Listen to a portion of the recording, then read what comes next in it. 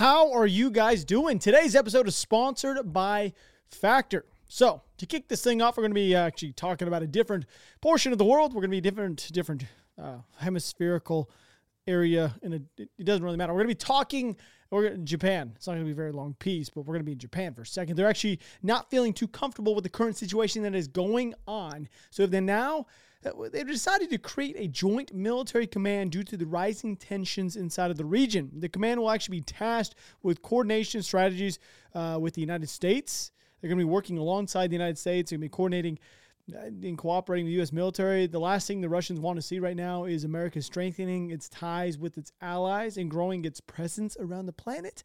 But the war inside of Ukraine and, of course, North Korea doing North Korea things, this was inevitable. So, there you go. The U.S. and Japan are getting a little bit closer, which, 80 years ago, they probably didn't think it was a thing, but now it is. They're getting closer. They're like buddy-buddy. They're worried about what's going on over there. So there you go. If you guys are wondering, that's a big thing. Now, the United States is also supplying Ukraine with another $275 million worth of military aid. That does include HIMARS ammunition. You know what I have not seen yet? Not seen a single piece. I've not seen one destroyed HIMARS. Not one. They've also given them 125 Humvees, which is a good thing, 500 Excalibur shells, 1,300 anti-tank guided missiles, 2,000 remote anti-armor mines, 4 satellite antennas, small arms with 2 million rounds included. So 2 million rounds, that's really not that many when it comes to small arms. I mean, when you think about the grand scheme of things, 2 million's a lot. But I don't know how many months it's going to last them. A month, I really know how many. That's a good question. How many months? Braden, will you look something up for me? Yeah. How much ammunition is the Ukrainian military going through on a monthly basis? I'm actually curious if someone's actually keeping tabs on that. I don't know if that's something you can actually do. I'm curious. The numbers that just came out, by the way, and the losses the Russians have sustained since February, and they're staggering. They're mounting up. I know last week they had lost roughly 500 men on 2 separate days alone, like each day. And these numbers have to be kind of close. These are pretty staggering. We're talking about 70,250 Russian soldiers have been KIA so far. They've lost almost 2,700 tanks, almost 5,400 APCs, 1,700 artillery pieces, 380 MLRSs, almost 200 air defense systems as a total. And I bet you it's 200 now because they shot 500. They destroyed 5 in the last 24 hours, so we're going to say about 200. 275 jets, 250 helicopters, 1,400 drones, 350 cruise missiles, 16 warships, like anything that's floating, 4,100 vehicles, and then 152 special equipment, stuff like engineering vehicles, pontoon bridges, stuff like that. I don't usually ever bring up these numbers from either side. But over the recent weeks, the Russians have been losing a very large amount of their troops due to the strikes behind the front lines. They cannot stop and have not figured out how to stop as of right now. I don't see this slowing down over the next few weeks either. I think this is going to get a bit more worse over the next month or so until they get closer to Sivitov. Now, my camera guy did just tell me they're shooting about 6,000 artillery rounds a day. That's the number. Right? Small arms are going to be kind of hard to get, but the artillery pieces, 6,000 a day. 6,000. In a 24-hour period, they're shooting 250 artillery shells an hour. 250 an hour. That's 4 a minute. Oh my God, that's 1 every 15 seconds. 1 every 15 seconds in a 24-hour period, that's how many artillery shells are being shot. Wow. Dude, that means in the span of one of these videos, they're shooting around 125 artillery shells. Ukraine is saying that Russia has also started to seriously, talking about a mouthful, they have seriously started to run out of missiles, which is why they've started attacking the bases inside of their own country. They say this is not because of anything else other than the fact they're running out of high precision weapons, which is why they started to actually change their tactics in Ukraine, and now started hitting like critical infrastructure sites, power stations and anything sewage, anything that has to do with those. And they're not just hitting military bases themselves. This would actually be a good indicator why they've started to reach out to Iran and North Korea. Anybody who needs to get missiles from North Korea is clearly struggling. That's in my opinion. But Belarus has also decided to hand over more than 65,000 tons of ammunition. Man, these numbers. The numbers in this episode, so now I'm thinking about how many is 65,000 tons in pounds. That's a lot of it. It doesn't really matter. Fall is officially here, and with the new season comes a new routine. But if you're like me, you get sick of the same old, day in and day out, every single day. Luckily, Factor's ready-to-eat meal delivery makes it easy to switch things up with 30-plus meal choices per week, 36 weekly add-ons, and an option to add protein to select vegan plus veggie meals each week. Whether I'm out and about all day, which is literally after I'm done with these episodes, I go out and I am doing stuff. Oh my God, I just started another channel. That's all I'm doing is showing you guys behind the scenes. And I need Factor. Factor helps me out. Factor's fresh, never frozen meals make it easy to fuel up fast with meals delivered, ready to heat and eat within just 2 minutes. Savor the harvest season with Factor's Pumpkin Feast for 2, featuring the fall's most craved flavor, pumpkin. Yes, pumpkin. Who doesn't love pumpkins? I love pumpkins.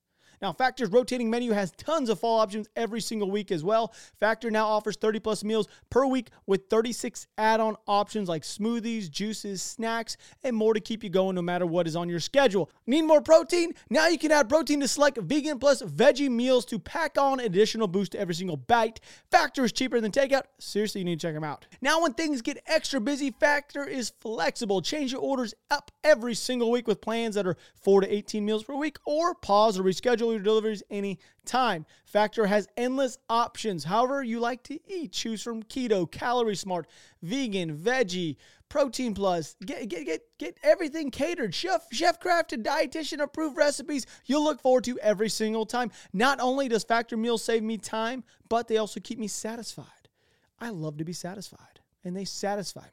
Their chef-crafted recipes are packed with restaurant-quality flavor. In addition to ready-to-eat meals, they have cold-pressed juices, smoothies, energy bites, extra protein, veggie sides, and more to keep me going during my busy season, which is right now. Head to go.factor75.com/Rob60 and use code ROB60 to get 60% off your first box. That's code ROB60 at go.factor75.com/Rob60 to get 60% off your first box. They'll be linked to the very top of the description. Go check them out. Use code ROB60 at go.factor75.com/Rob60. Go do it.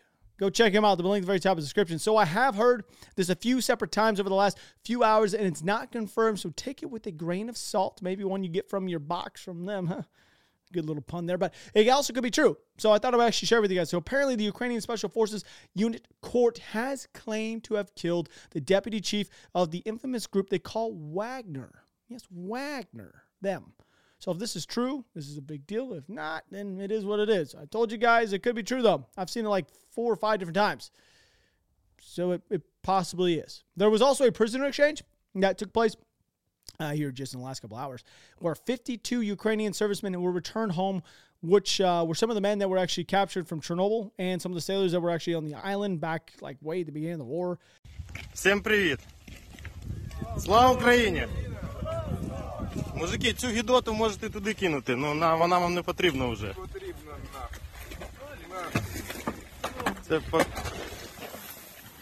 I don't really know what they were throwing there. They goes pretty quick. As you saw, they were just like throwing stuff, but with a bridge, maybe they're like, get rid of this Russian stuff. I don't know. Anyway, they're back. That's a good thing.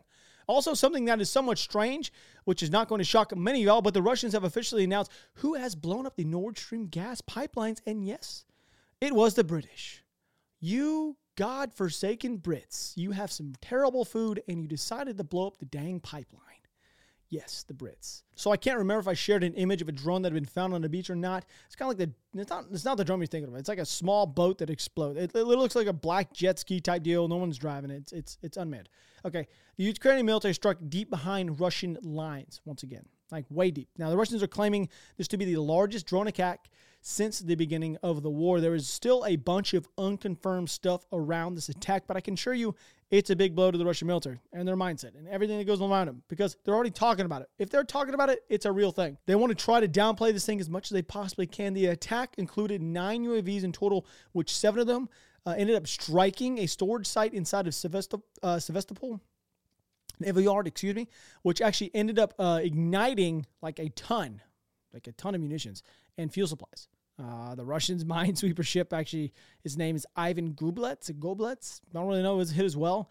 This once again proves that Russians do not have the ability to stop the Ukrainians as well as they thought they would or could or ever are going to be able to. I know they're panicking and don't want to look weak, so they decided to actually completely remove themselves from the grain agreement. Yes, that is right. Since they have been hit so far behind their lines, their response was to remove themselves from this grain agreement. what happened this last summer. And also read reports that they're apparently going to be giving away grain to countries in need. They instantly came out with that. All right, we're getting rid of this grain thing. Let's go dump grain on other countries, which is in itself is ironic because they ended up stealing all this grain from Ukraine. So I really wonder what kind of attacks we're going to see over the next week or so. That's going to be their response. They always like to hit them back with a response because they don't want to look weak to their civilian population. They can't do that. Like, it's just not going to happen. This is a pretty wild video, by the way. I'm going to show you guys. It's been released from on board this drone that's heading towards the ships, and you're going to be able to see the helicopter trying to engage it to disable it.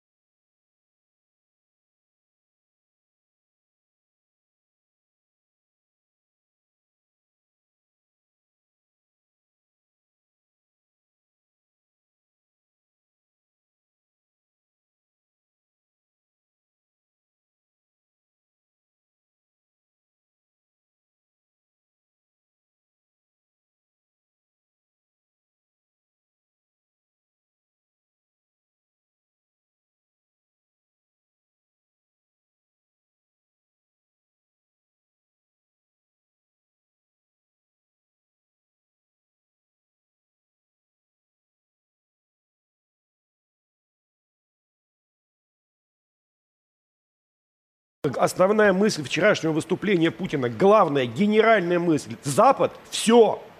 Нормально. Он час рассказывает о гибели западной гегемонии, и это предложение к переговорам. Но он 8 раз говорил о Александр, он и 20 раз. Он говорил о том, что нужен баланс интересов. Вот Запад а он не достигается без переговоров. Даже если Запад не весь Запад. Now, I'm not sure what he means by we as in the West are going to be finished. Still not sure, because it may remind him that the West, as in NATO, hasn't lost a single soldier since the beginning of this war. And Russia has lost, what, over 70,000? So who's really losing? Throw that one out there. Во-вторых, помимо не всего Запада, есть еще разные части света. Не очень странно. Вообще, как это все называлось вчера? Запад все, а доминирование мир Запада после это разные гегемонии. вещи. И что? Вчера Путин обрисовал контуры другого, следующего миропорядка, действительно более справедливого. В этом миропорядке... В чем я запутался? Он говорит, чтобы страны Запада приобретали суверенитет. Вот я он говорит, прихожу, тогда я смогу с ними разговаривать. на переговоры и говорю, значит так, вот у тебя была эта квартира... And just going to cut him off here because it gets actually somewhat confusing after that. They basically just yell at each other and like, well, I'm being Russian.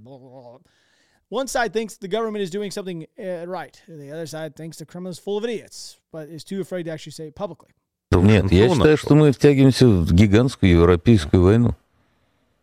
Ну, слушай, если они сейчас все свое оружие или существенную часть пожгут на Украине, если существенная часть их военного потенциала, в том числе и человеческого инструктора, будет уничтожена на Украине, а что останавливаться? Володь, дело в том, что мы втягиваемся, конечно, не в общую европейскую войну, это один из вариантов, далеко не самый серьезный. Тут меня поправили, говорят, пресса написала, что 4700 американских десантников в Румынии, а всего 2400, ну, еще французская бронетехника, всего.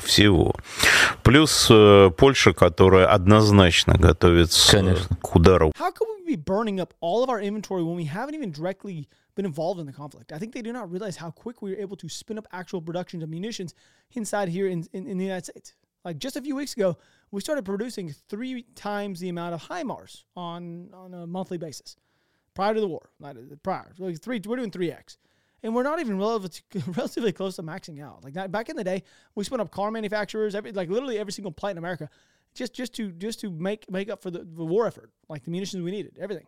I don't think he really realizes how efficient we have become as a country in regards to getting products actually made. И не только по Украине, но и по Белоруссии, и по Калининградской области.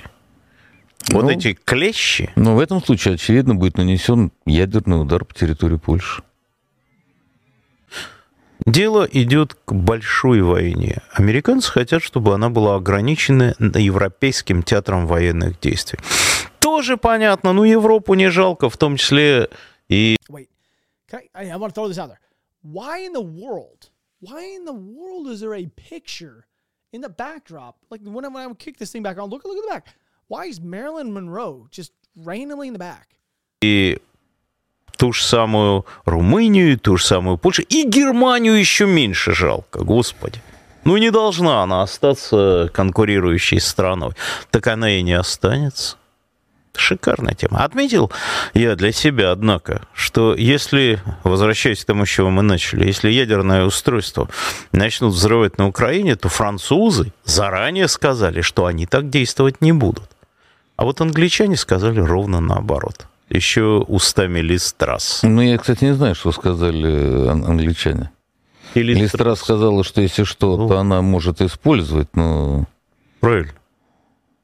И у меня нет ни малейших сомнений, исходя из всего того, что... Ну, мы же все-таки наблюдаем англичан на Украине, французов на Украине, немцев на Украине, американцев, много чего. Англичане, как и поляки, зашли здесь значительно дальше всех остальных, за исключением американцев. Спутниковые группировки. Сказали же, что американские спутниковые группировки, разведданные, снабжают Украину. Ну, наконец, наши сказали, что это будет законной целью для нас войны. Ну, более того, даже китайцы смоделировали, китайцы, заметь, не мы, как эти спутники обнуляются. Высокой ионизации? Причем обнуляются именно те, которые надо обнулить, и никто не морочит голову всей космической отрасли. Нет, пожалуйста. All right, so I'm going to go on here a limb and say this is not going to happen. So you're trying to tell me the Russians have the ability to take out only American satellites without disrupting all the ones that are floating around in space. Have you guys ever seen an image? Can you throw an image of the satellite that are floating around the space, please? Just throw it up for them just so they can see it. What is he talking? They can't even stop missiles flying at them daily. They really believe they can shoot down those one. Okay, it's coming. Here it comes. That's not going to happen. Not going to happen. I feel like at this point it's almost like comedy. It's like a comedy relief getting on and listening to these people on Russian state TV. It's just the most, like, what in the world are you talking about? Do you listen to yourself? So the Russians, they're claiming that they've actually regained some lost positions on the outskirts of Nevesky. So down right here, they're claiming they have. I've not seen any visual proof of this actually being the case. So we're, of course, going to wait to see if it actually comes out.